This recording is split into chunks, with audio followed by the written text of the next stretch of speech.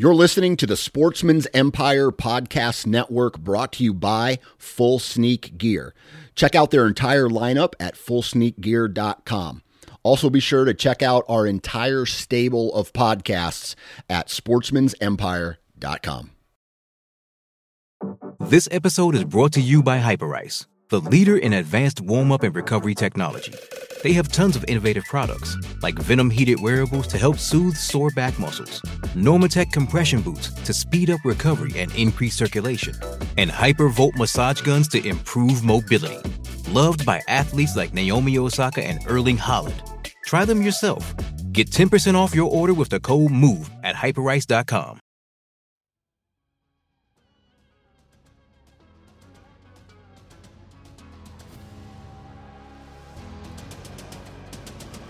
Yeah, that's what I was going to say. There's a huge amount of hound hunting history in those woods. A bunch of hunting history in general. Ben Lilly took Teddy Roosevelt hunting in those areas. So when Chris first called me and said we were going to do this bear camp, he said it was in the Gila, and immediately I was like, oh, wow. And then I got off the phone with him. And then I was like, man, I think Ben Lilly's buried, like, right by there. And I, started Googling it. And immediately I was like, oh, we're going to hit his grave. Which we did find his grave. Super cool. We didn't go to the monument. The monument really doesn't have much. I think the grave had more historical importance than the monument. But I was, treating bears was cool. Shooting bears was cool. But seeing Ben Lilly's grave, I think.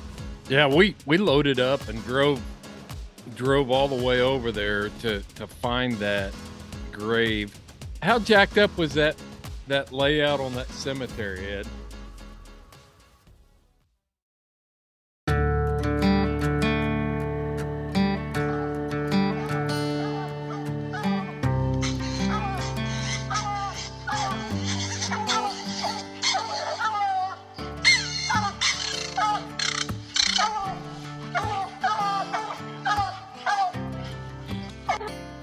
This is the Houndsman XP Podcast.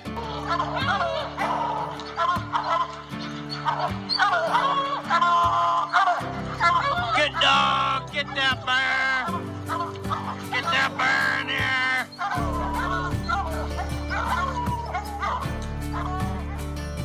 The original podcast for the complete Houndsman. Look at your coat of go, Justin Hyde! We're gonna get him! The podcast that represents our lifestyle of extreme performance. Get up there! Get him! Get him! Yeah, good boy! Ranger! Uniting houndsmen across the globe, from east to west, north to south. If you're going to catch a cat or a lion, you have to have teamwork. We take you to the wildest places on earth. Yeah, so how many days a week can you spend up there? As much as I can, to be honest with you. Anytime that I get, I'm out there. Join us for every heart-pounding adventure on Houndsman XP. I'll tell you like I tell everyone else, I'm going to hunt whether you're here or not, so you might as well be here.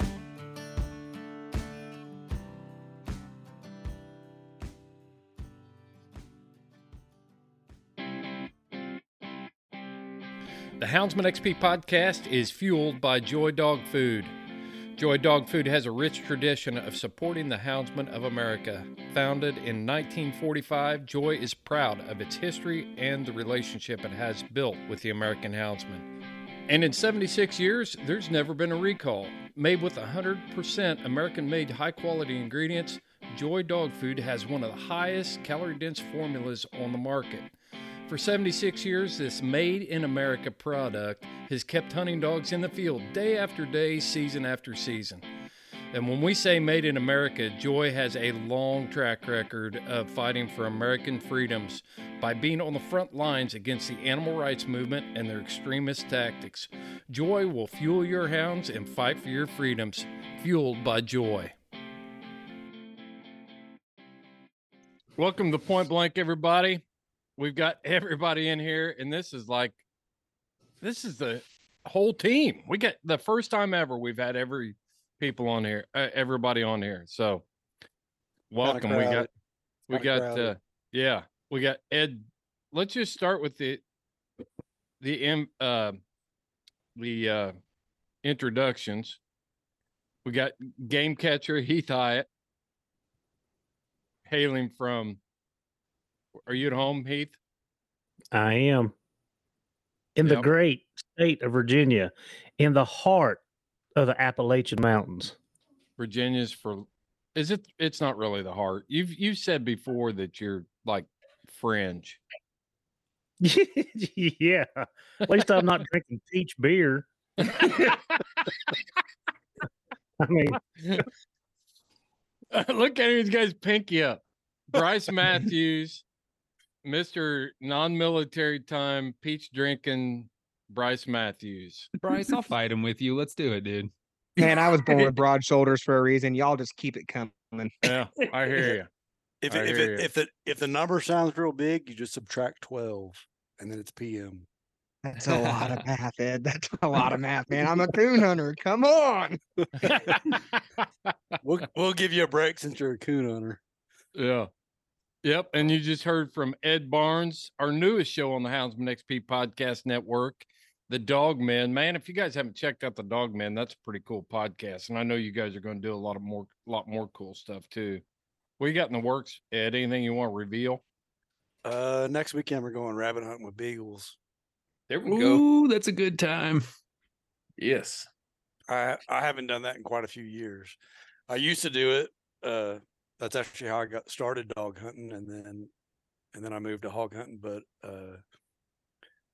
my mentor ran beagles for years, and every once in a while we'd slip out and run some beagles. But I ain't done it in probably 5 or 6 years, so I'm kind of pretty excited about it.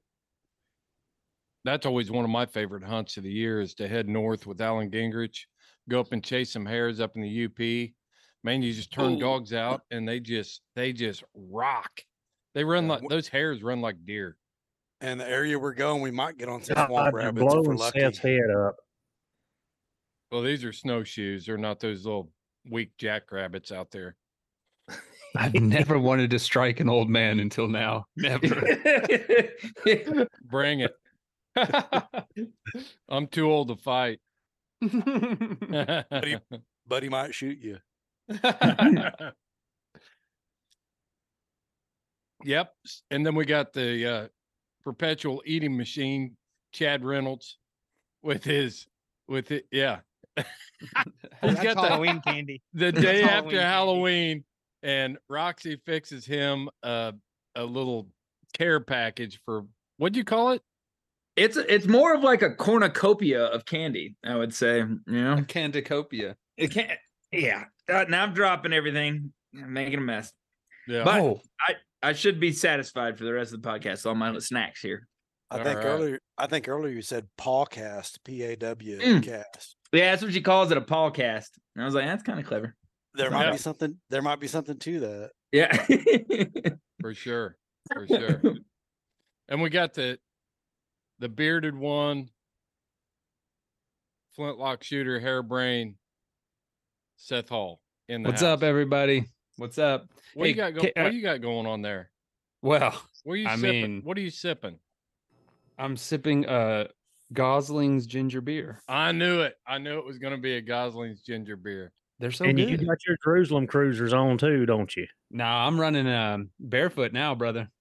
The sticker season is over, so it's barefoot. We time. are going to cover the Jesus Cruisers, man. That was just over the top. That was over the top. The only time I saw Ed startled is when I was wearing my sandals. Standing naked by the truck didn't startle him at all.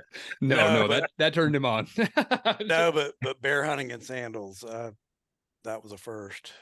Well, this is a point blank, so let's just get into it. It's we just got back from a good trip to the Gila, and Ed and Seth and I did anyway, and that was an awesome trip. Had a great time. Actually caught and saw some bears. You can find some articles. We wrote some articles that are going to be in the upcoming issue of Full Cry magazine.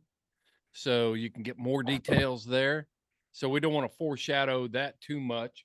But actually, Chris, I don't think that's going to be. I don't think it's going to be in the Full Cry until January.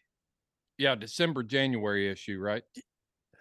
Yeah, I'm not 100% sure on that, but she said they were kind of booked up, so it's going to take a little bit to get in there, but it will be in there here pretty quick.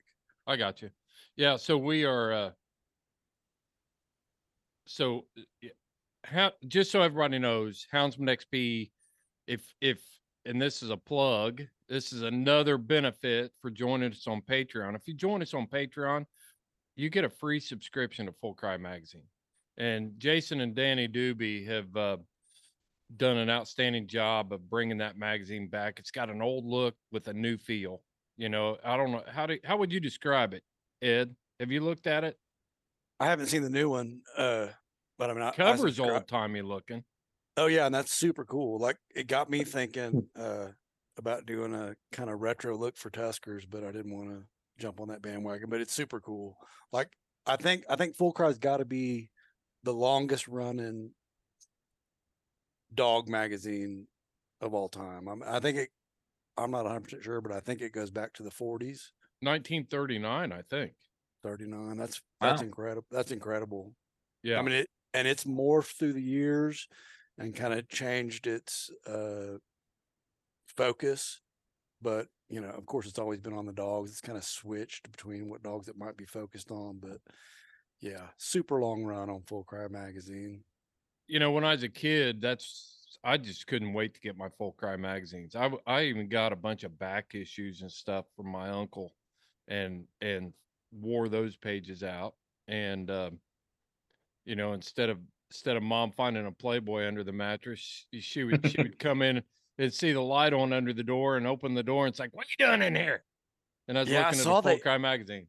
Yeah, I saw they I guess when they bought the magazine, because for anybody who doesn't know, here a few months ago, it was about to go under, and they picked it back up, and somebody knew, and they're running with it. But I guess they got the full back catalog and everything, and they gave away.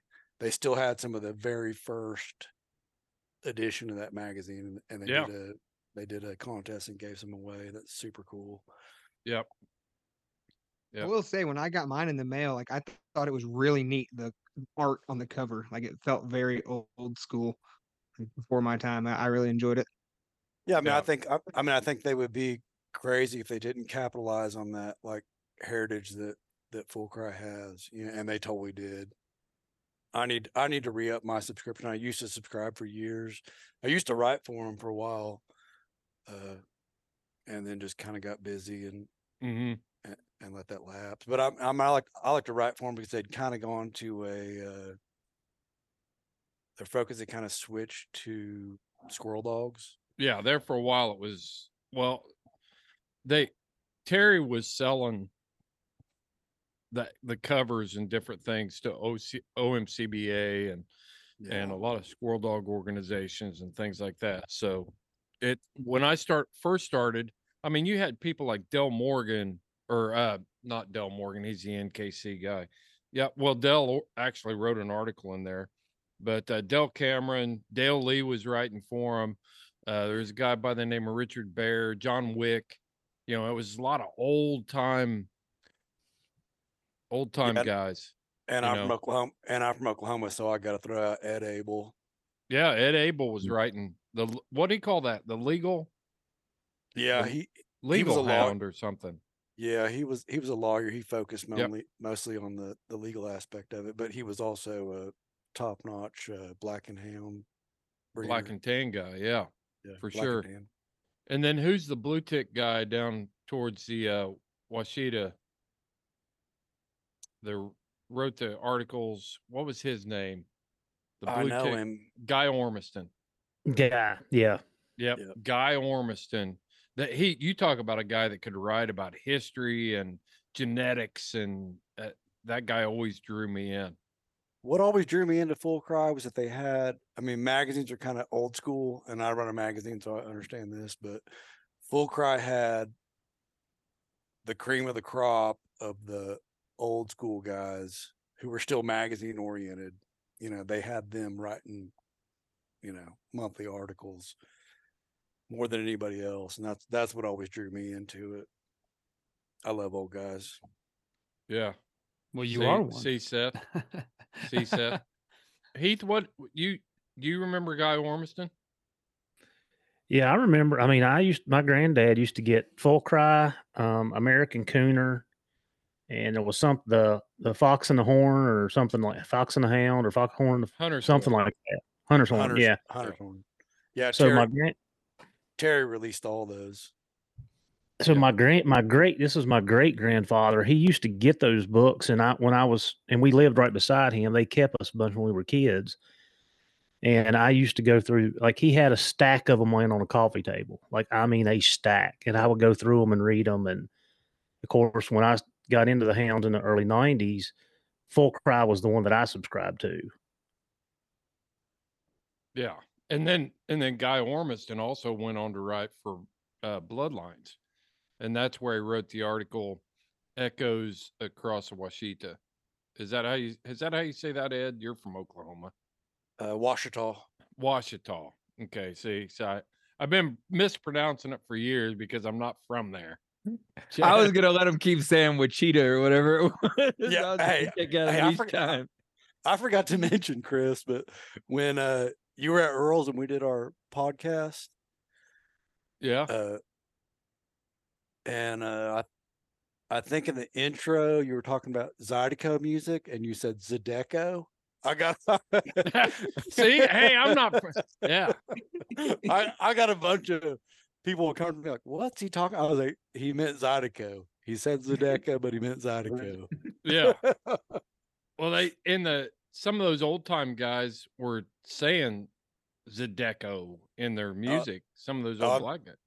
Yeah, they may have. Yeah. Some of the traditional Zydeco artists.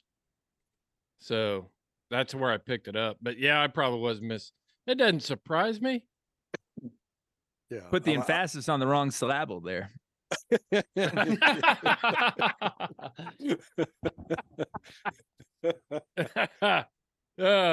Let's recap that bear hunt real quick. The thing that, and Seth, you set all that up. You put us in the right place, and great campsite, man. Yeah, I love that campsite. I definitely want to give a big shout out. I had some help getting all that together. So although I did grow up in those woods, I definitely am not a bear hunter. So I had some help getting that site together. So I want to give a huge shout out to BB Ranch Hounds, Ross Blackwelder. Those guys are awesome. And they essentially were just like, go there. And I was like, oh, I know those woods. Awesome. But it was good to just have a second opinion, just be like, hey, you should go there. So you guys, I mean, it's public land, but they're guides. So it was really, really awesome of BB Ranch to give us that hookup for just some ideas. And it was a great time. So I personally want to give a massive shout out to Mr. Blackwelder, Mr. Hibbets, just to give me some good ideas there. Yeah, me as well. And it may work out for him because I had a bunch of people message me, hey, I want to go hunt that. And I got his contact information from Seth and put him in contact with a few people, more than a few people. So hopefully he'll get some work out of that. Yeah, that'd be great. That was super cool of him to like throw us one of his spots. Like, I wouldn't do that. If somebody called me, I wouldn't do that. Well, I'm with you, Ed. Yeah. That's the most valuable thing I got on this planet. What about your smile, Chad? When you find it, let me know. But like, I'd be all right with somebody walking in. Yo, you want to borrow my TV? Yeah, whatever. The trailer? Yeah, whatever. Hey, I need a hunting spot. Like, I am losing you. Phone's breaking up. I'm done, man. I'm gonna get out of that. You guys got on them pretty quick too, didn't you? Like, oh yeah. I mean, Chris brought some bear dogs, son. Right. You hear that, Heath? We'd got on more. It was fuzzy. It didn't come in real good. I didn't hear him. We ran bear and saw bear every day except for Tuesday. Yeah.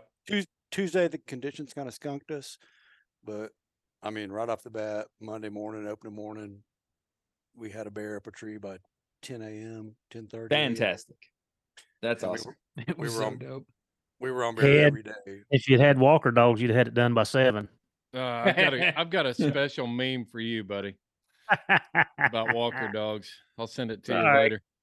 Yeah. Yeah, I don't care what dog it is. If they put it up the tree, I'll be there. I agree. Tough was there. That's right. Tough was there on Thursday. That's for sure. Yeah.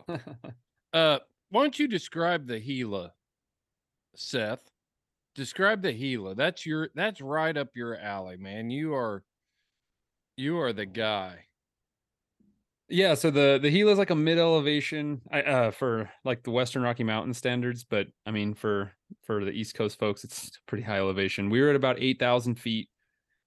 This is a open understory with like a rolling ponderosa woodland, so it's a mixture of different species of pines, but the dominant like kind of flagship species there's the ponderosa pine, and it's like a very large, straight, heavy barked pine. The walking is a dream through that country. It's wide open on the understory. There's a lot of rocks in there, a lot of up and down, crazy canyon country, with watered bottoms, which sounds kind of funny, but that's rare for us. So to have streams flowing in a lot of these canyon bottoms is why the bears were there. And it's not super common. The Gila is a pretty well watered forest, but how it's big not as is wet. that place?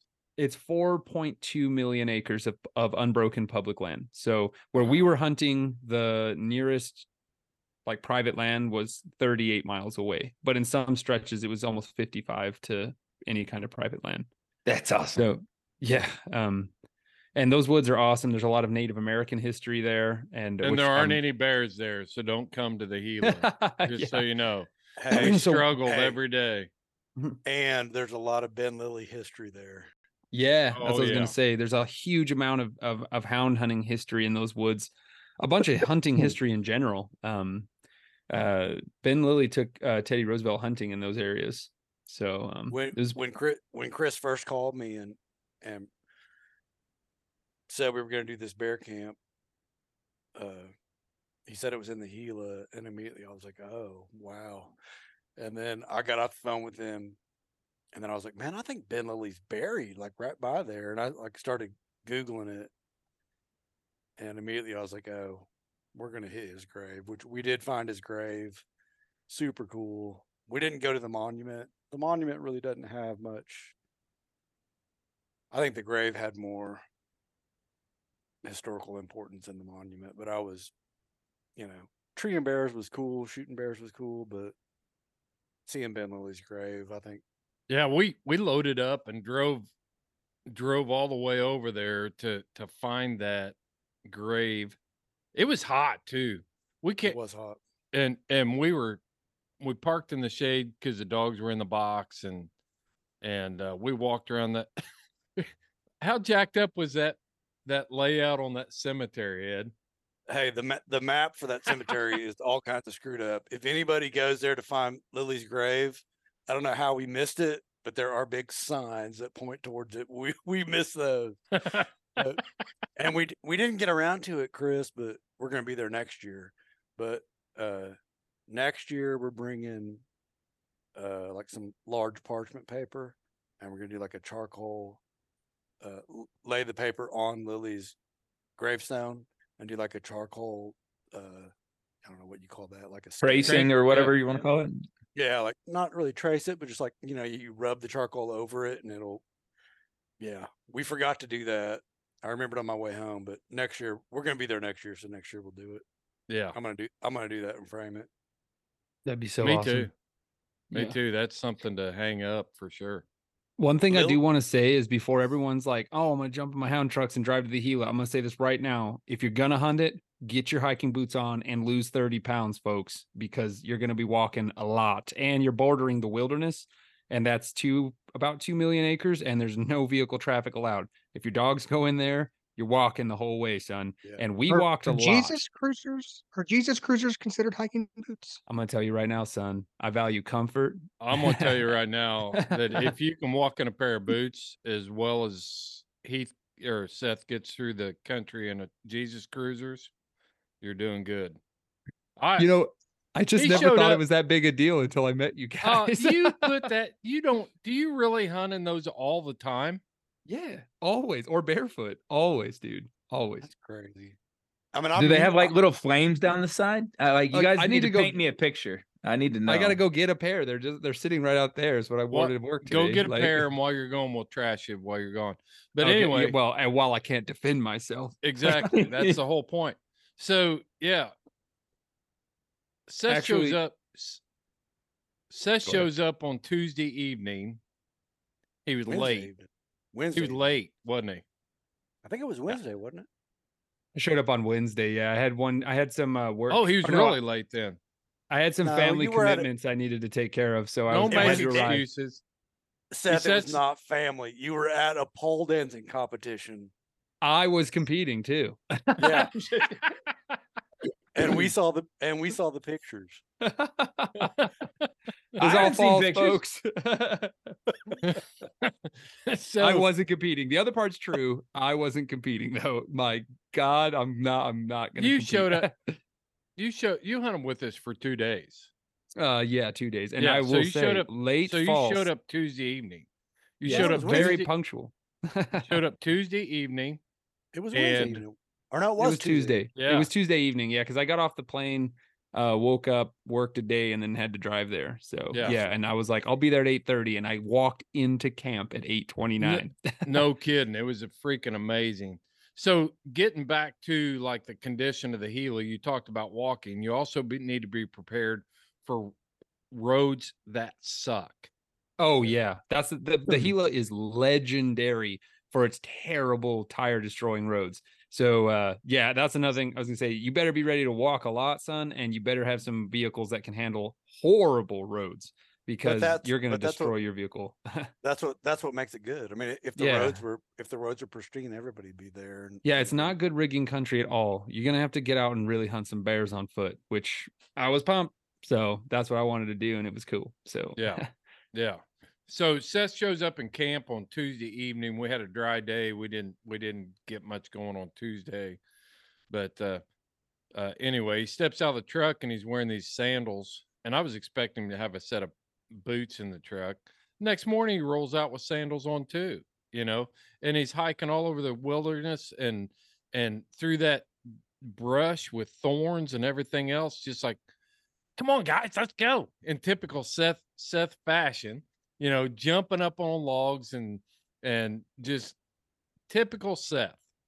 Oh yeah. In sandals. And I don't know. I like to be nimble. I like to be agile, and I like to have good airflow on those feet. Seth, you ever watch that TV show Dual Survivor?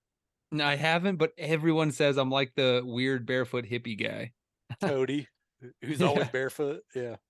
Seth would be totally comfortable on doing an episode of Naked and Afraid. He'd like dominate it. I would be naked. All 5 of you would be afraid. You know what I'm saying? Oh, I wouldn't be there. Yeah. I always wanted to do a TV show that was called Clothed and Not Afraid. You know what app I use on my phone more than any other app besides the podcast app to listen to this here podcast? I use OnX. OnX Maps is the most comprehensive mapping system for hunters on the market today. I use it all the time. When I was in New Mexico, I was looking at 40,000 acres of ranch that I needed to learn. I flip open OnX and just start studying the map. When I'm riding trails, I put the tracking app on. It helps me get around in strange country. I could mark water sources, food sources, bear sign, just all kinds of options within OnX. You need to check out OnX Maps by going to houndsmanxp.com. Click on the link on our sponsor page. You'll go right to OnX Maps, and when you check out, Enter the code HXP20 and you will get 20% off of your order. Know where you stand with Onyx.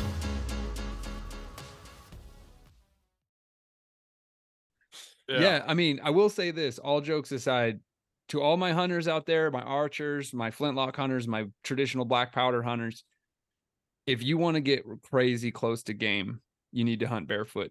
I'm telling you right now, wear your boots until you start your stalk, put a carabiner through the back clips of those dudes, clip them onto your belt. You will be blown away how soft and quiet your skin is. It is crazy. Stocking socks suck compared to the skin. Your skin is every so other quiet. step you're going, ow, oh, ow, oh, Yeah, take the time to harden up your feet. You're not going to be quiet. Yeah, that would be harden me. up those Ouching. feet. If I take my boots off, though, they might run through the driveway. I was gonna say, if I took my boots off, though, they might be able to smell me in the next county, though. Like, what do you do? What do you do about that? Yeah, the sandals keep your feet very fresh too. That was another thing. The airflow, son, super fresh. But how do you keep your feet from just getting disgusting? Like when I wear Crocs, at the end of the day, I take them off. I mean, my feet are black. Okay, first of all, I have my limits. No Crocs, son. You're missing out. Yeah, I've heard they're amazing, but they don't slip. They don't hike and they don't hike good at all. And so everyone that wants to know, it's called sport mode, Seth. It's called sport mode. Yeah, I'm wearing the Teva Towachi too. That's what I'm wearing. Those sandals are the bomb. It's all I wear.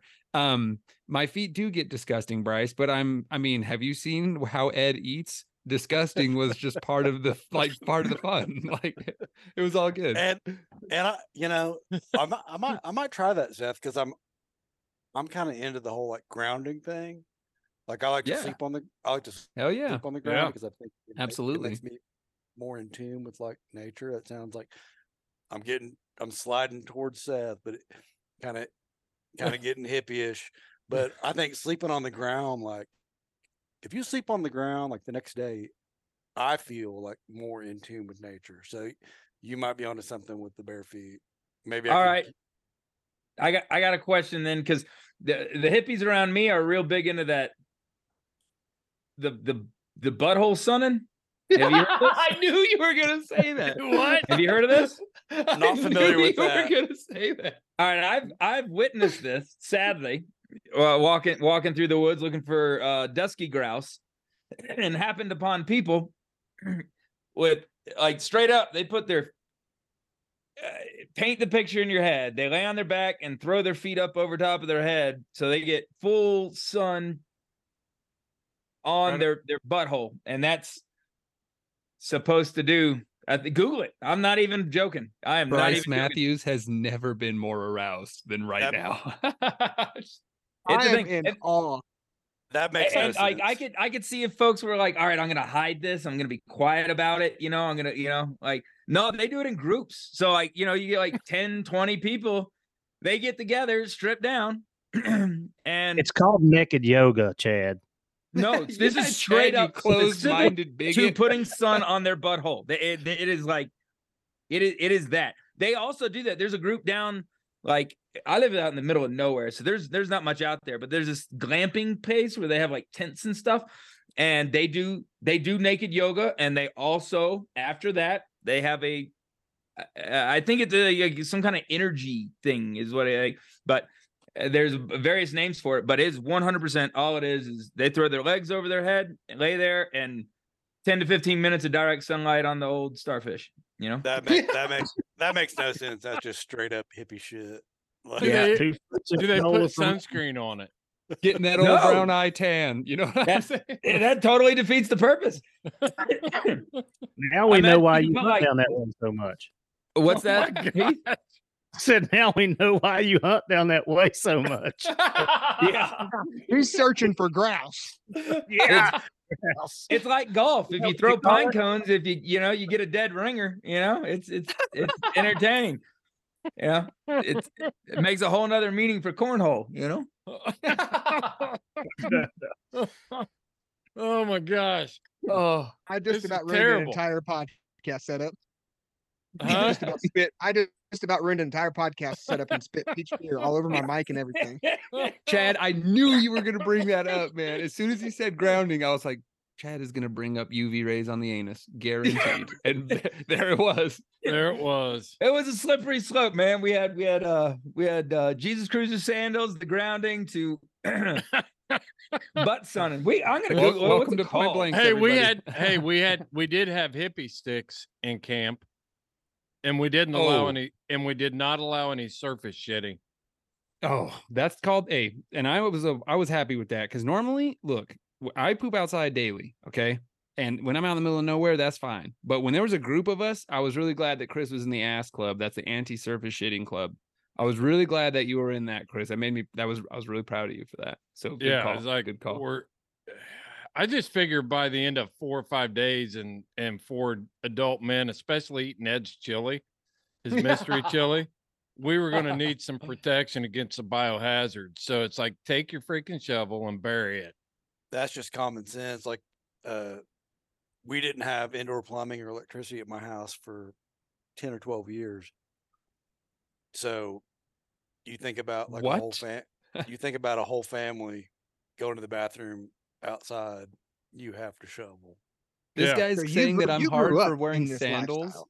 This guy's saying I'm hard for wearing sandals, and he lived in a house with no electricity for 12 years. Yeah. What, dude? I'm kind of hip. I'm kind of hippie, but here's the thing: like, hippies just took over like hillbilly culture. So I don't consider myself a hippie. I'm like a hillbilly, but you know, they just took over hillbilly culture, and then they got all that. But if you really go back, they weren't the first. The hippie hillbilly confluence. I want to know where that overlap is. I guess it's at Ed's house. So you did not dig an outhouse or anything for 12 years? No, we had an outhouse at some point. I don't remember exactly at what point it was, but really the outhouse stunk so bad that everybody just went to the woods anyway. There's all kinds of dead soldiers around the Ed Barnes property then. Yeah, but they're buried. Dysentery row. Yeah, we did the most peaceful outhouse setup. It's on the Navajo Nation at Calvin Red House. It's an open door outhouse and it faces the west. It's beautiful. It was one of the most pleasurable outhouse experiences I've ever had. Wow. With Calvin? Yeah. I didn't. Yeah, I went down there and stayed with Calvin for a week. I didn't see the outhouse. Yeah, it's at his house. It's at his actual house. That's his bathroom. Well, he actually lives in a Hogan, and then they've got a traditional, well, I can't say traditional. They've got a modern house that his mother-in-law lives in. And then, but he and his family stay in the Hogan. I guess I did not see the outhouse. Saw the barn. Yeah, it's right across the driveway, like right by the horse pasture, kind of. I'll be where darned. He keeps his mules. Yeah, it's beautiful. It's a great way to do your thing. But it doesn't have a door on it. No, absolutely zero door. It's like, hey kids, how's it going? Hogans are awesome, guys. Google it. Hogan. That's a cool house, man. It's like a desert hobbit hole. It's very awesome. Yeah. Well, back to the Gila. We got to get back to the Gila and wrap that part of the podcast up because he's been producing cool stuff. Chad and Seth have been producing cool stuff, and Bryce has been cranking out. We want to recap a few things, but I mean, the Gila for me was like this great experience. All the things Ed said, about the historical aspects, the deep history of Ben Lilly and that kind of stuff, and the fact that I'm not going to lie, it was kind of cool that I just got to go out there, and I really was the only one with dogs that had seen bears and didn't have to worry about people packing or face packing and stuff like that. It was fun. It was just kind of relaxing, and but there was a lot of pressure too. Oh yeah, there was a lot of pressure to be able to produce, because we went there to bear hunt. And I mean, everybody had come from so far, including you, Chris. And, yeah. And I was pretty spoiled. I've taken people hunting before, and there's always that there's always that pressure. And I was telling Chris and Cody early that first morning, I was like, God, Chris has just got to be like, the pressure's just got to be like pouring down onto his shoulders. But then after we treed that first one, that all disappeared. And from that point on, it was good. Yeah, we just had a lot of fun.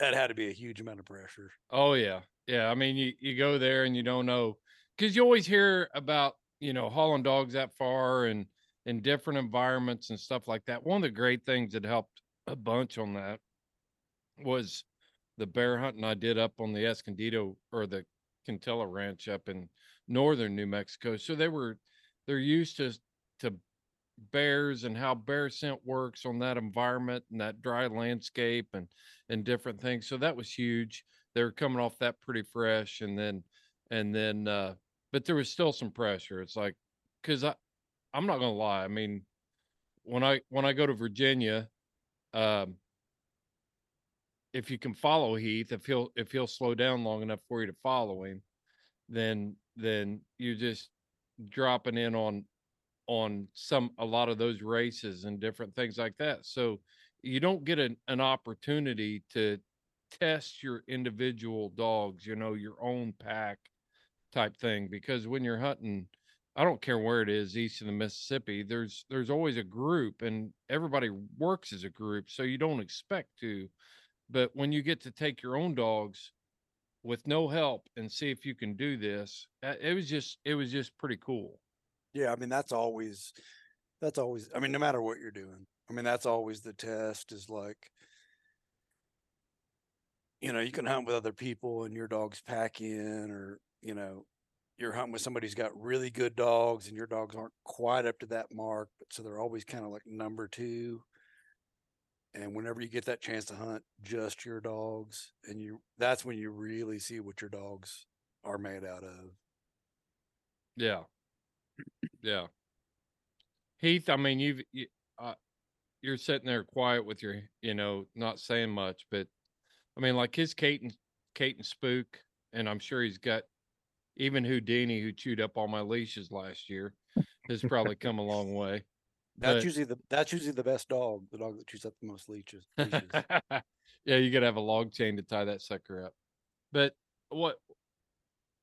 Heath, how do you hunting in a group? You just did a bunch of podcasts about group hunting, 2 podcasts. How do you actually test your individual dogs, and how do you truly evaluate when you've got, a bunch of other people that are wanting to drop dogs in on a race or pack them up or whatever? How do you do that? Well, I mean, I think what getting by yourself and, I slip off a lot and try to get away from the group when there's a lot of us. But yeah, I mean, with my schedule, there's a lot of days that I can hunt by myself, or it's just me and, Sam or me and Wesley. And, they'll go to one side of the mountain, I go to the other. And, whoever gets one up and running, we go help each other. So, I mean, I get a lot of those opportunities. But, talking about going to a different location, when I go down to the coast or North Carolina and hunt, you wouldn't think that I have the same dogs. Different environment. I was down there. I just took the young dogs.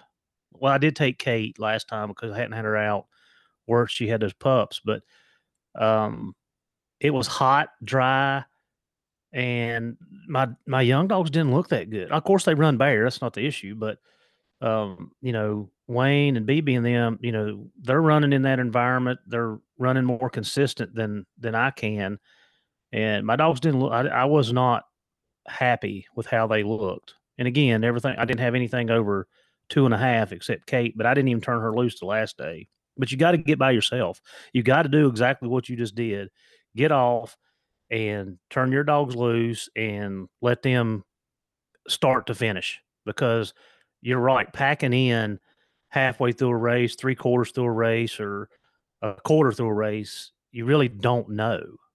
So I take every opportunity I can to get separated. And I don't mean that in a bad way. It's not that I want to be away from everybody, but at the same time, I do. Yeah. Yeah. Yeah, but there's some etiquette there too, you know, on that side of it, because if people see you trying to continually, they're like, "Oh, what's Heath trying to do? Is he too good to hunt with us? He always wants it to be about his dogs." So how do you navigate that? Because a lot of our listeners, a lot of the bear hunters that we talk to are in the eastern United States. It's not hard to get by yourself in the West because there isn't anybody else out there. Well, it's funny you say that. I talked to Casey Howman from Idaho, and he was over here working, and I spent some time with him, went out to eat with him, and he said he was amazed that we hunted in groups. He hunts by himself. Yeah. So that's something different than East and West. I mean, the guys out West are a lot different than we are. So how do you approach that etiquette wise? There are days that I keep my dogs in the box and I go help everybody else. And I tell myself on the way to the woods that day, hey, I'm gonna help whoever needs it today instead of me doing it. And I think I balanced that pretty good. So I don't think they get mad at me for it. If they did, they haven't said anything. But like I said, I make a purpose to try to help them as much as they help me. So it's a fine balance. Well, Heath, I think you did that podcast. Well, I can't remember the exact name of it. It was like how to not get kicked out of a hunting group. Yeah. What was it?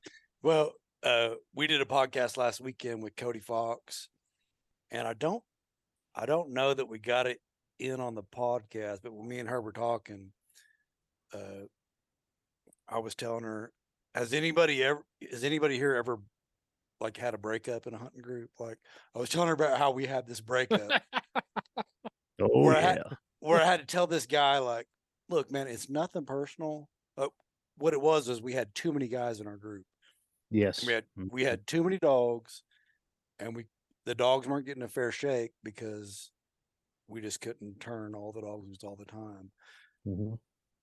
And I was telling Cody, I was like, I totally had to have it was like breaking up with a girlfriend. I had to take the dude to the side, and it's nothing about you. It's nothing about your dogs. We can still be friends. But this is not working because we got too many dogs, and the dogs aren't getting a fair shake. So we're gonna have to call this quits. Yeah, you can still call me and stuff, and we can still be friends. Yeah, we're still friends, and it's not you. It's me. Not you. It's me. Yeah. Wait, I had a buddy. How'd you pick him? Was he just the last one into the group, or the guy with the crappiest dogs, or how do you pick a guy then?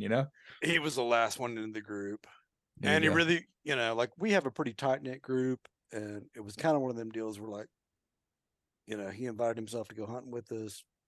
We thought it was a one-time deal. It kind of turned into an every-time deal, and then it had to be broken off. So basically, what would have happened though if he would have had really good dogs and really good places to hunt? I think it honestly, I think it still would have went the same way. Okay. I mean, we have plenty of places, and we got decent dogs. It really wasn't about that. It was just that literally like everybody shows up, with 3 to 4 dogs. We are strict. We're pretty damn strict about 3 dogs on the ground at a time. And it got to the point where, on a night hunt, there'd be a lot of dogs that just didn't get their shot. They didn't get turned loose, Yeah. And there was plenty of time, and we would switch it up. So, I mean, there was plenty of times when my dogs were the one in the box. I hold dogs to the hunt, but I didn't get to turn them loose. And I'm like, man, I got young dogs. They need to be on the ground every time we get a chance. So, yeah, sometimes you do have to break up with hunting buddies, and it's not you, it's me. Well, that sounds real familiar. Go ahead. Who is going to talk about? I had a buddy who he was dating this girl, and they'd only been dating for a couple weeks. And he was like, hey, I gotta get up early the next morning and go hunting. Do you mind sleeping in the other room? Because you snore really bad and I need to get a good night's sleep. And this chick was like, you're going to choose me over running your dogs? And he was like, yeah. Or the other way around. And then she broke up with him like right there and left. And he was like, Dodged a bullet. Yeah, I man, got they a just- really good friend that will date all year. He works with us and everything, and he'll date a girl all year. And unless he every year I've known him, he goes single right before hunting season. He does it every year. He's like, he goes, if you ever see me keep one, he goes, I'm probably gonna marry her. But he'll date all the way from the end of the season through summer, everything, and then right around, September-ish time frame, he'll find he's like, man, I gotta come up with a reason, man. Help me out. What can I say? It's Bryce not you, just- it's me. Bryce just he finds women that want to go hunting with him and have kids that'll go hunting with him. Yeah. Hey, I'm telling you, we went last night, and I had my boy in the woods with me. I had Nikki in the truck. She had a blanket, a pillow, her phone on loud, and whenever we needed her, she actually answered this time and was a good truck man. Come around and got us. That doesn't always happen. That's valuable. I'd say 80% of the time she's asleep. She did let a landowner drive right past her one time and failed to let us know that they were coming. She was asleep. But last night she did a good job. Who was it? Yeah, The game warden? The game warden? No, a landowner. It was a Oh. landowner. She was parked. We had the truck parked on the road, and the landowner drove right past her down the lane. She failed to let us know they were coming. Now, we had permission, but still, if there's a vehicle, coming through the woods in the lane, you usually say something. And Right. no. Yeah. I got back to the truck and she was donked. I know how she feels. The last time I went coon hunting, as soon as I got back in the truck, I fell asleep instantly. I felt bad. You But slept yeah. all through the hog hunting deal too down in Texas. I do. I'm not a night owl. I tell everyone Yeah. that. I got a lot of Yeah. energy during the day. My bedtime is 9:30. At 9:30, Seth Hall clicks off. I only have two modes. We're pumped or asleep. It's like full throttle or sleeping for Seth. Ed, what do you 100%. wanting to say, man? I Well, know where I know where you're going. I want to pile in on this conversation. A couple things, but first, hog hunting is boring, Seth. Second, or not hog hunting, coon hunting. Second, We're getting ready to tussle over a Zoom meeting. second, and then the other thing was that, like, as a hog hunter, we don't have a season. Like, we hunt year round. So, Chad, it's kind of tough for me to keep a woman. Yeah, yeah. I hear you. Just do away with them entirely. Hey, I'm gonna give a shout out to mine. She has no interest of going, so it gives us a good break to be apart. But she's totally supportive. That's exactly where I'm at. Yep. Man, I'm telling you, over the years, I cannot recall a single time where she's like, I don't want you to go hunting. And it's a perfect scenario.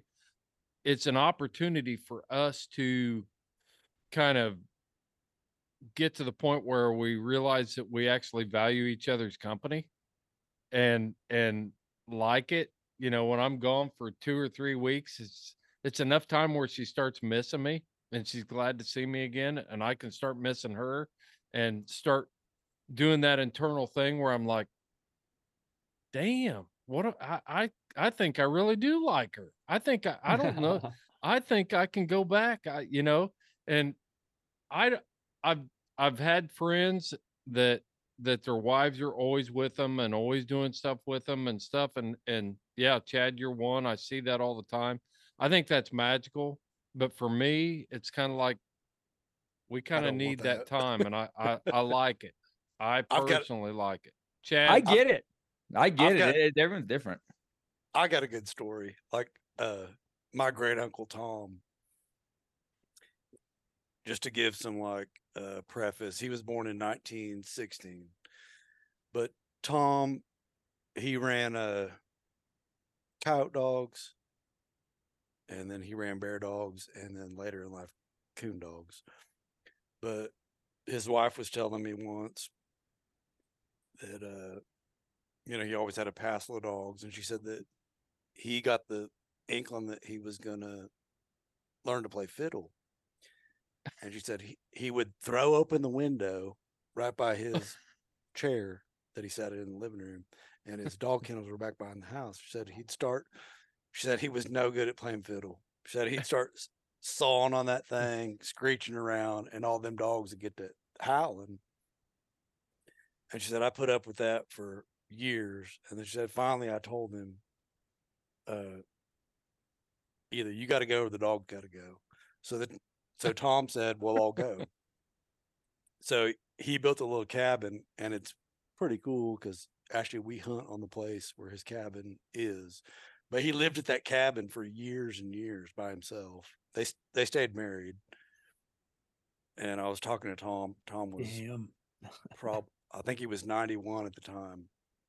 And he was telling me about it.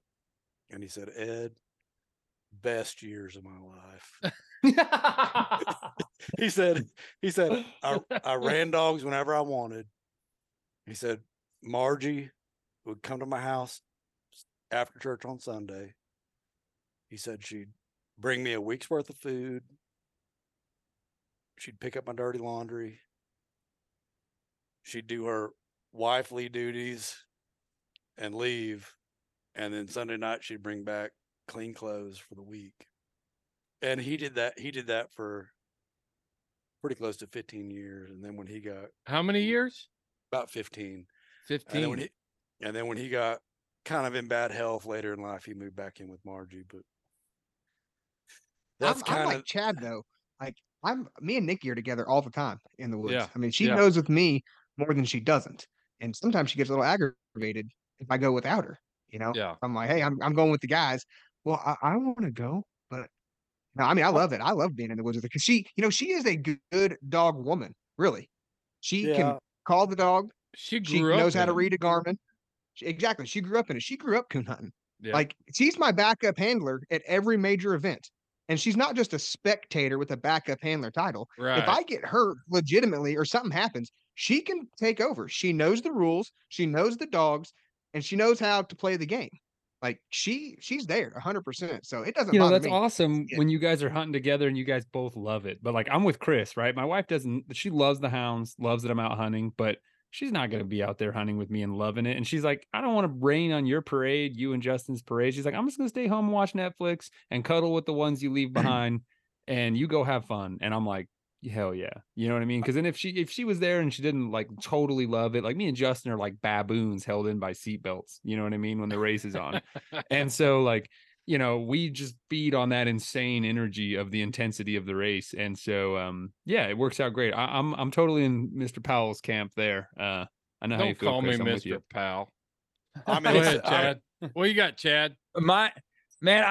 It's different for everybody. I totally get it. Like how Seth and Ed are said it, I totally get it. But like I've said this plenty. My wife will come down here and say the exact same thing.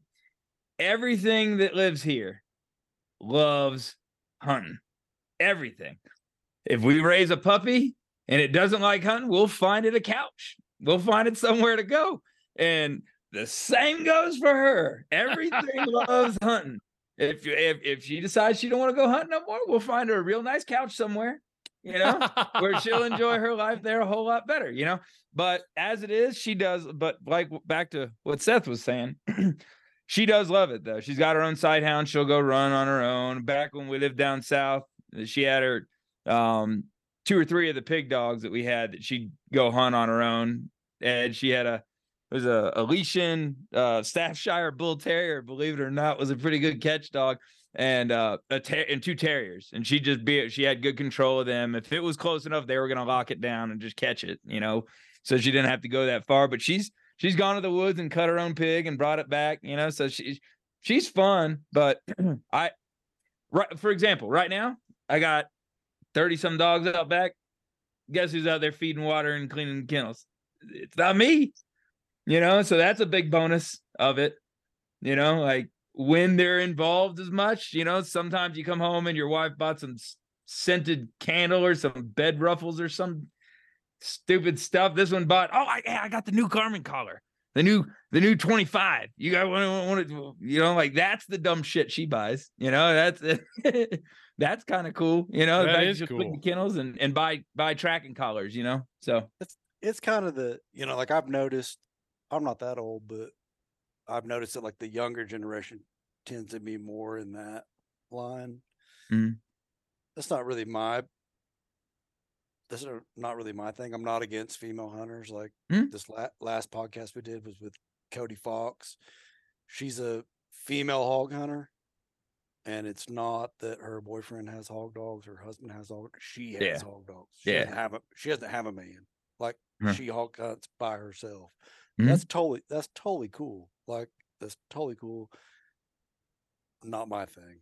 Like to me, hunting is like the man's time. I mean, that's more of a kind of a Southern thing though, because I've got friends down through Appalachia where it's, the women will fix the food and send it up. My wife is kind of like that too. She's very traditional and doesn't. For us, when I leave town to go hunting, that's her opportunities to do the things that she really likes to do. Spend time with her daughters and her mom and do that sort of stuff. And it's not that we've devalued the role of women in our culture. I don't know if we have or not. Huh? They can do both. I don't know if we have or not. I mean, and that's kind of the tough. Let me explain. We've tried to our culture has told women that they can do anything a man can do, and yet, man, I appreciate the fact that my wife thinks that her first and foremost duty is being a mom to her kids and a daughter to her mom and a wife to her husband and things like that. There's things that she does that I can never do, and I like that. But I don't have anything. I'm with you, Ed. Heath, you've done a podcast recently with a young lady that deer hunts. Chelsea hunts. Your daughter hunts with you. Some of Chelsea's, her daughter is always in the truck when she gets the opportunity. What's it like for you guys? I'm kind of caught in the middle. I like it. I like to be off by, it's my time, but I really enjoy Maddie or the girls being with me. Chelsea will go some. We all make fun of her and pick and carry on. We tell her she don't need to be off the pavement because every time she steps off the pavement, she gets hurt. And I know she's probably gonna smack me in the back of the head here in a minute, but she probably will. Yeah, I mean, she'll go with me some, but I also have enough time by myself. And kind of back. This kind of goes back to the group. Like I have opportunity to, like, my schedule allows me to hunt a lot of times when other people can't, or hunt more. They can take a week off, and I'm off for the whole month of December. So I get plenty of opportunities to get it in by myself. Mm-hmm. So the couple, like Maddie can't go but on weekends, and then when she's out of school, she'll go when she's out for Christmas break for those 2 weeks. I mean, she'll hunt with me every day that she can. So yeah, I mean, I'm kind of in the middle. Like I like, that's my, I like to be out with the guys or out by myself. Right. And when they go with me, like I said, it's not overwhelming. So I'm kind of in the middle. I had a hunting daughter, man. She was just absolutely, I mean, even when she was a little kid, my son, he could take her to leave the hound stuff. He hunted other stuff. He turkey hunted, he squirrel hunted, he deer hunted, he did, but I flat burned him out on the hounds thing. But Cora, man, if that truck was, she knew that when it got dark, I was leaving to go hunting. And I would tell her, she'd be like, I'm going to go hunting with you tonight. It's like, nah, you need to stick around the house, because I needed a break, or she had school the next day. And I'd get busy or distracted, loading dogs or grabbing something. I'd come back and she'd be sitting in the passenger seat with this little smirk on her face. And I was like, I thought I told you weren't going. She goes, yeah, I know, but I need to go tonight, and she had her own dog and she would bear hunt with me. And I miss that time with her that we shared. But at the same time, she got the value of it. She moved on, I don't want anybody to get me wrong. I do not not a misogynist, bigot, whatever, anti-woman hunter. That's not what I'm saying. But I enjoy my time alone too. And for me and my wife, it works out. Yeah. I mean, I may not be the best example because I'm not married anymore. But and there's done that twice. but used to, I might come home at 5 o'clock in the morning with a truckload of guys and walk into the bedroom and go, hey, are you awake? You awake? Can you cook us breakfast? Oh man! The I know what the audacity. reaction I'd get. It's The like audacity. Yeah. I mean, she would, but like I say, I'm not married no more. Hey, that's the difference in yours and mine is mine, and this is not just tooting her horn. She, out of the graciousness of her heart, she would have it made without asking. That woman, I would starve without her. Since her and I got together, I mean, I haven't missed a meal. She is a cook and a half, and she loves to cook to feed an army. Okay. Well, Bryce, you might be aware. Yeah. Because mine was like that too. I just think it's an individual thing. I think everybody's relationship on that aspect is unique. And if you can make it work, then make it work. And as I get older and my value systems have changed. So I know when it's time to come home. I know when I'm pushing the envelope too far. I mean, we're working on 30 years. Yeah, I'm like you, Chris. I was married for 25, and I'm like you, Chris. Like I could walk in the house and be like, I'm going to Texas and be gone for 10 days. That was totally fine. And she never told me I couldn't go because she knew that wouldn't work. But there were times when I got invited somewhere and I said, man, I've been gone a lot. Yeah.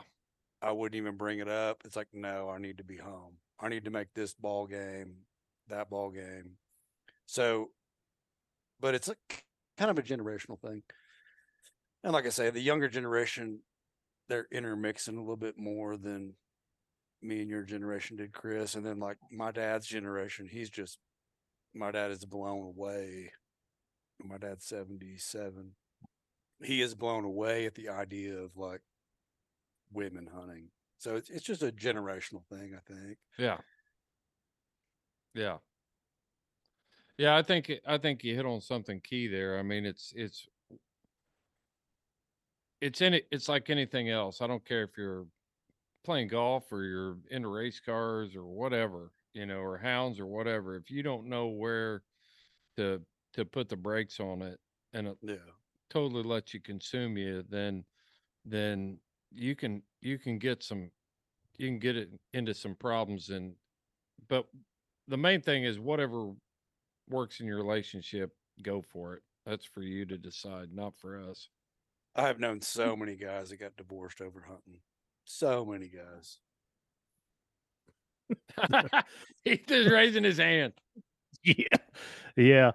But you're talking about, I interviewed Whitney Clements, and the reason that she loves it is because of her dad. Her dad was kind of like she's kind of like Maddie. Her dad, she spent all her time with her dad, and he spent all his times in the woods, and he run deer dogs, and like that's what started her passion for it.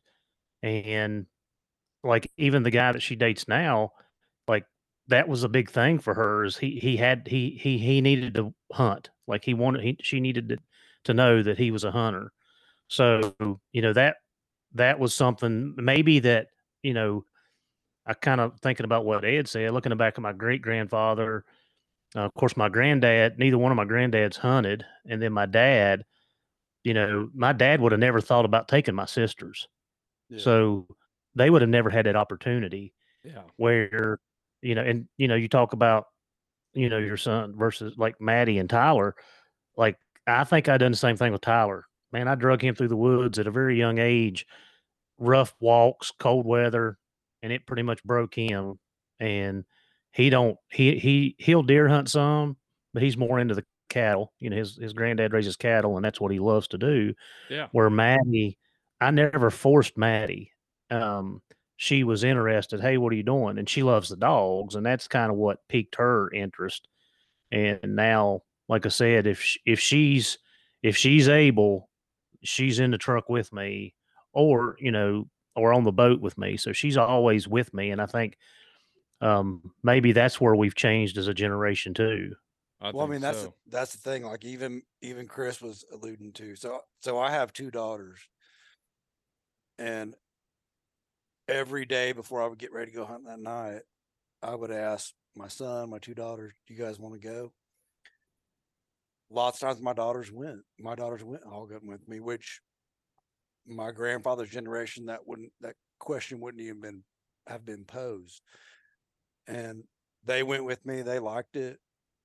So that's kind of that like transition period where like I'm not, I kind of, I'm old fashioned. So I view like hunting as like a guy's time, but also, I mean, in the same vein, I'm willing to take my daughters, and that's kind of that bridge between the old generation and the new generation. And I would totally expect that if my daughters got with a guy who hunted, that they would be right there with him. And I'm not opposed to that. It's just like, it's not my thing.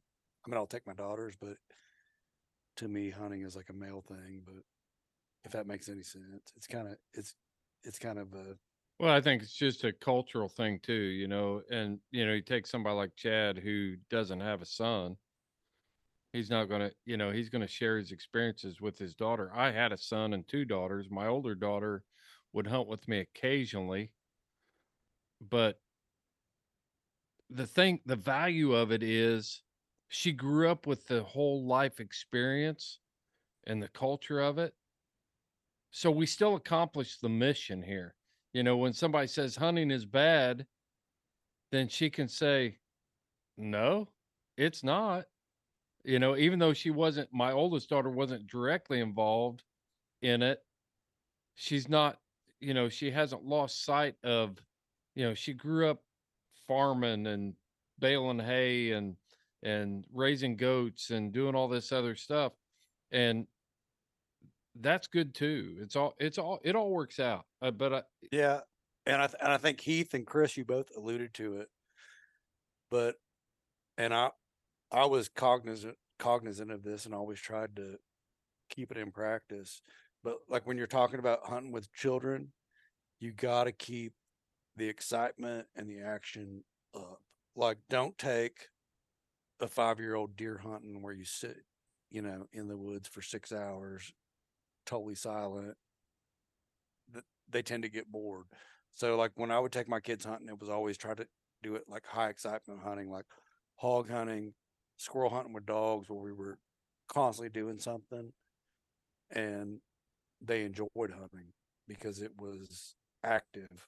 I think the thing that epitomizes that whole thing was a photo that Chad posted a couple weeks ago on social media with his wife and his daughter.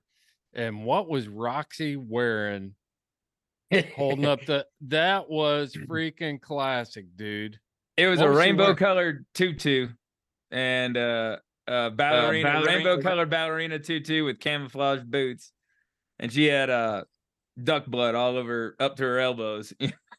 So that was freaking awesome.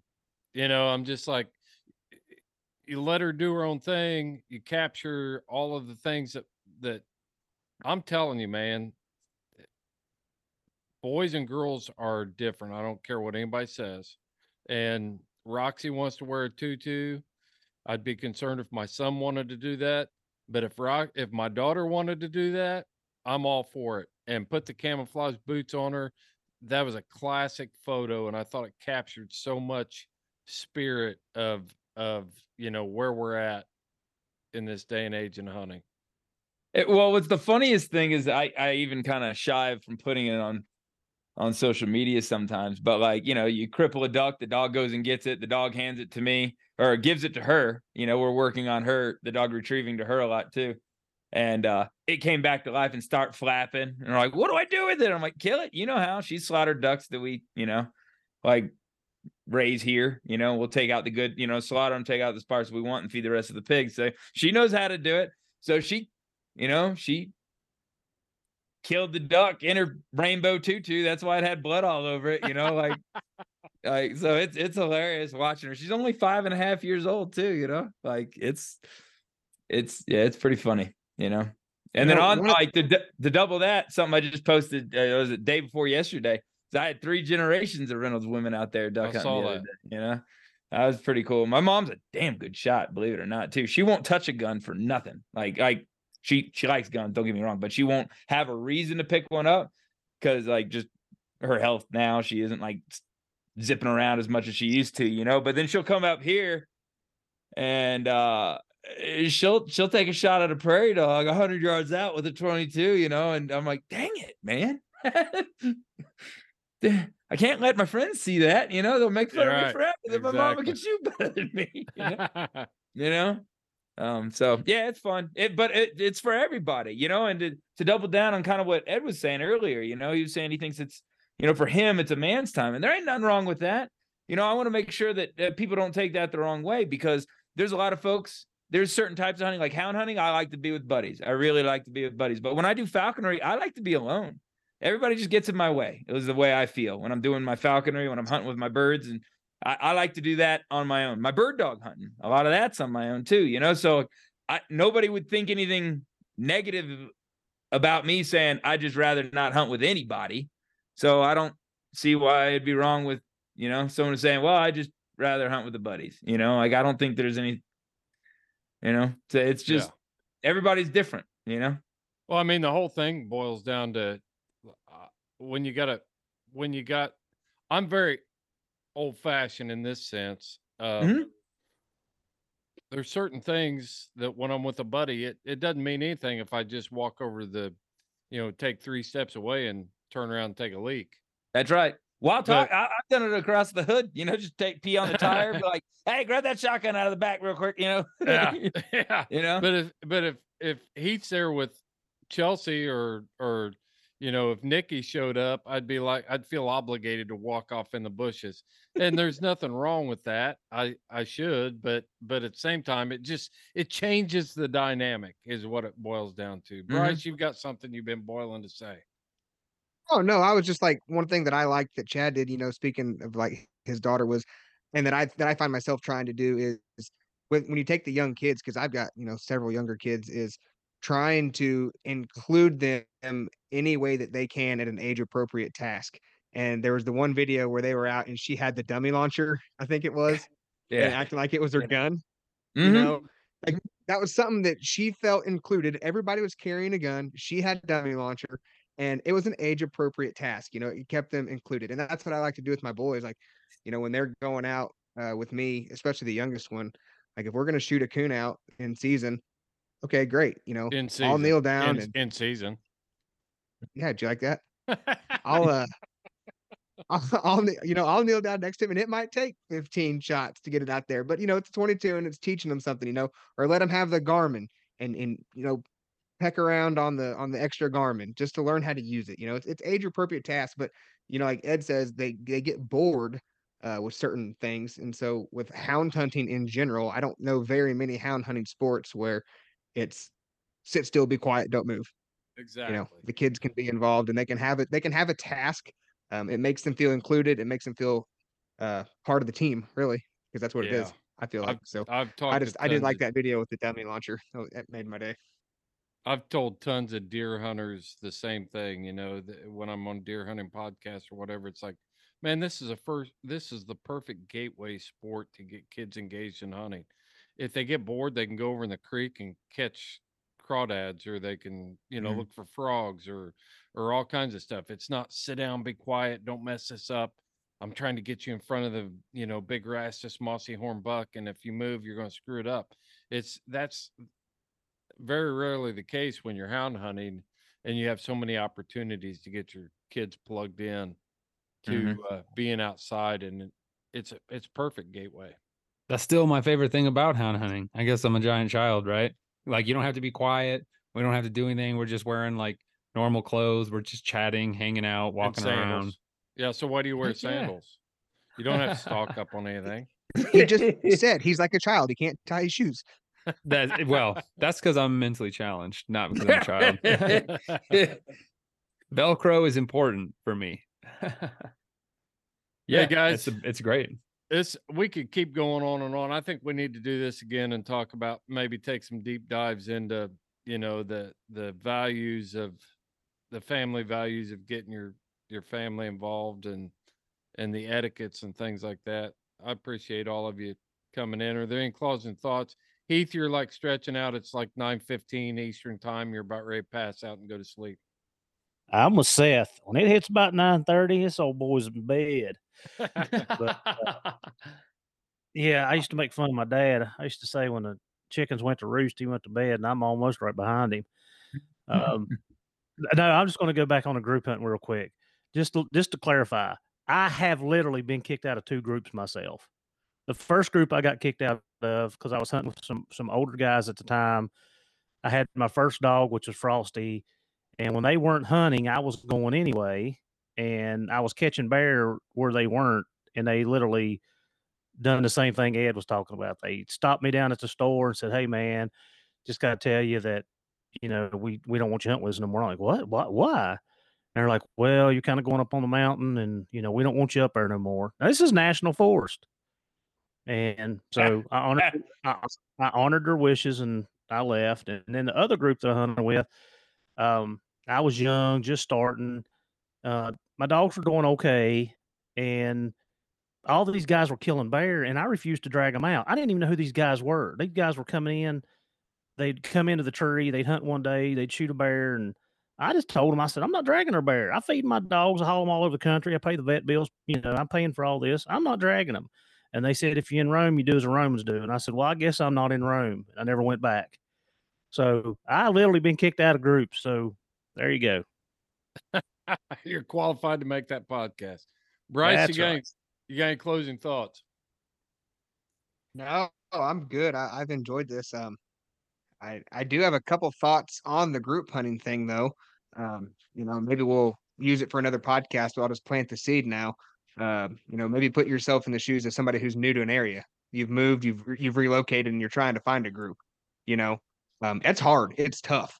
And I'm in that situation right now. I'm new to northern Indiana and trying to find people who are welcome to go hunting with and will, show you their spots and let you be a part of that group. I mean, that is hard. So it's just that's a whole other topic. Because like, Chris said or one of you guys, I think Ed said it maybe. He had a guy that, they thought it was a one-time thing, but he ended up showing up every day. Well, maybe he doesn't know anybody, So Right. That food for thought. I think we save that one for a future. That's good seed to plant right there, Bryce. Ed, Ben Lilly Barnes. You got anything? Well, the only thing I can think of is people listening can't see it, but on the Zoom meeting here, my name is Lily Barnes. I guess that it just came up as that. I'm guessing that she's been in Zoom before I have, but it did. That wasn't by chance. Lily is my oldest daughter, and it's spelled different, but she is named after Ben Lilly, and I want no kidding. And I want to thank Chris for taking us to the Gila and letting me connect those dots. Yeah. Yep. Seth, you were a big player in that one, buddy. Getting us on there. You got any final thoughts? Well, I had a great time, and it was a lot more fun because you guys were there. So appreciate that. Thanks for inviting me. I want to do it again as soon as possible. And that's all I had to add. I really was just I had a lot of hype going into that. I knew it was gonna be good. I'm glad we put up some bears. It was really cool to tree some bears in my backyard, and I'm really glad Chris brought some good bear dogs. Chad, you got anything to add? No, man. I just saying congrats on all the good work. I've been there before. I think most of us have, where you travel and go somewhere and oh my gosh, are they going to be good? Are they this or that? Did I did they get into some funky water? Are they going to have the squirts before the day? You know, so like, man, I know, I think all of us know that feeling. Like once you got under the first tree, like, man, you know, it's all downhill from here. So I didn't get to make it, but it sounds like you guys had a blast. I liked all the pictures y'all took, that's for sure. And, you know, treeing first day, that doesn't get much better than that, man. So it sounds like y'all had a great time. Yeah, they were studs. So except for the sow and the cubs, both those bears we took were mature boar bear. And I'm not gonna lie, there was a lot of pressure. You know, that first day that they go screaming up that draw. I really thought that they had struck a lion track. I was expecting to see a lion when we walked up in there. The way that bear ran, he didn't run that far. And went up pretty quick. So I mean, it wasn't like some kind of epic track job.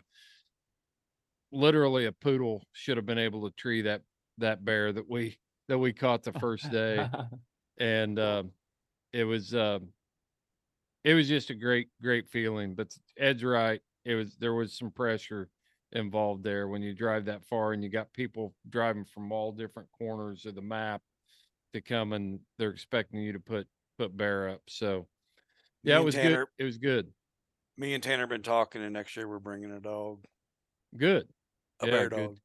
We'll have to figure out, with 4 million acres, we can surely find some places to drop more than just one pack of dogs. Yeah. Yep. That's our goal, is next year me and Tanner are going to bring a dog that can actually run a bear. Yep. We got a fair amount of bear here in Oklahoma. We can't run them legally with dogs, but I think we can train one. Yeah.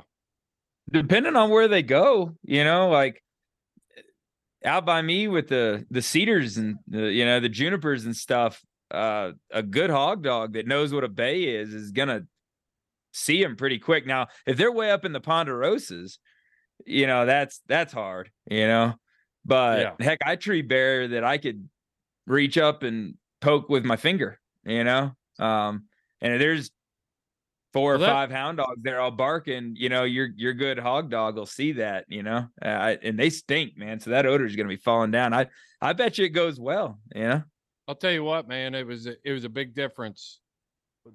2 of the bears we treed were up in some pretty big ponderosa. Yeah, and those are hard. The intensity of the treeing wasn't the same as that last bear we caught, the sow with the cubs. You know, I'm sure that she was, you know, trying to put that cub up a tree and making sure that the dogs weren't too close to it. So she was a little more game for the dogs, and they treat a lot different on that bear than they did the two boars. So, but guys, low trees, or were they all up in ponderosas? They were all in ponderosa, but I think the sow spent a little more time on the ground, you know, bluff charging and doing some different stuff with the hounds that got them a little more fired up. That's cool. Because even Tough was treeing on that sow and cubs, and when we got there, she was pretty high up in the tree. So that tells me that she put on a little bit of show and got him fired up a little bit. But guys, I'm gonna cut this one off. I appreciate all of you tuning in to this episode of the Houndsman XP podcast, the Point Blank.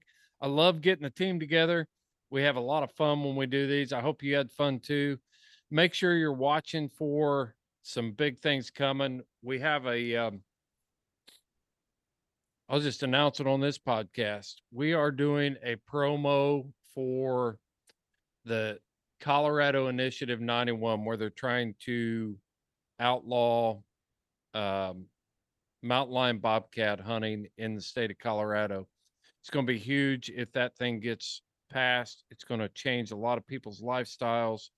It's going to be devastating for wildlife management in the state of Colorado, and it has the opportunity to redefine what hunting truly is. And the way it's written is really an attack on hunting. It's not. Lion hunters are just going to be, and houndsmen are going to be the casualties of this war that's going on. And the way we're doing that, one way we're doing that right now is Ed and I have worked on a design for a t-shirt. It's join or die. It's a segmented snake designed by Benjamin Franklin in the 1700s to unite this country to fight the tyranny of the British at the time. And we revived that for a T-shirt that sends a message out there that as houndsmen, we've got to be united. We've got to join. We've got to figure out how we're going to stand up to this. And we've got to come together as coon hunters, hog hunters, deer hunters, hare hunters. I don't care what you're hunting. If you're hunting with a dog, you need to be united on this front.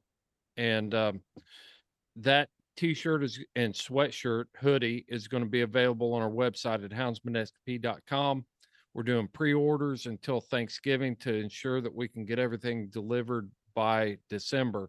We'll run the item continually after that, but on this initial push, you've got until Thanksgiving Day to ensure that you can get that for the houndsman in your life and make a statement. And those proceeds are going to go directly to fight this. I've been in several meetings so far. It's well orchestrated.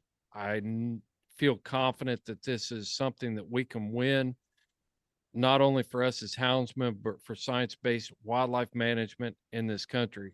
And that's really what this boils down to is people are trying to abolish our freedoms and our rights to hunt and saying that it's an emotional issue rather than a science-based wildlife issue. We have got the most awesome track record with the North American model for wildlife conservation. It's a proven model. There would be no wildlife on the landscape without it. And yet there are people who are trying to redefine what wildlife management should be in this country. And we've got to stand up and drive our stake in the ground and say, not another inch. And that's what we're doing here at Houndsman XP. So look for that promo coming up on all our social media, all that stuff for this join or die design that we've come up with for you as houndsmen. Guys, that's all I got for this episode of the Houndsman XP podcast. Thanks for listening. This is Fair Chase.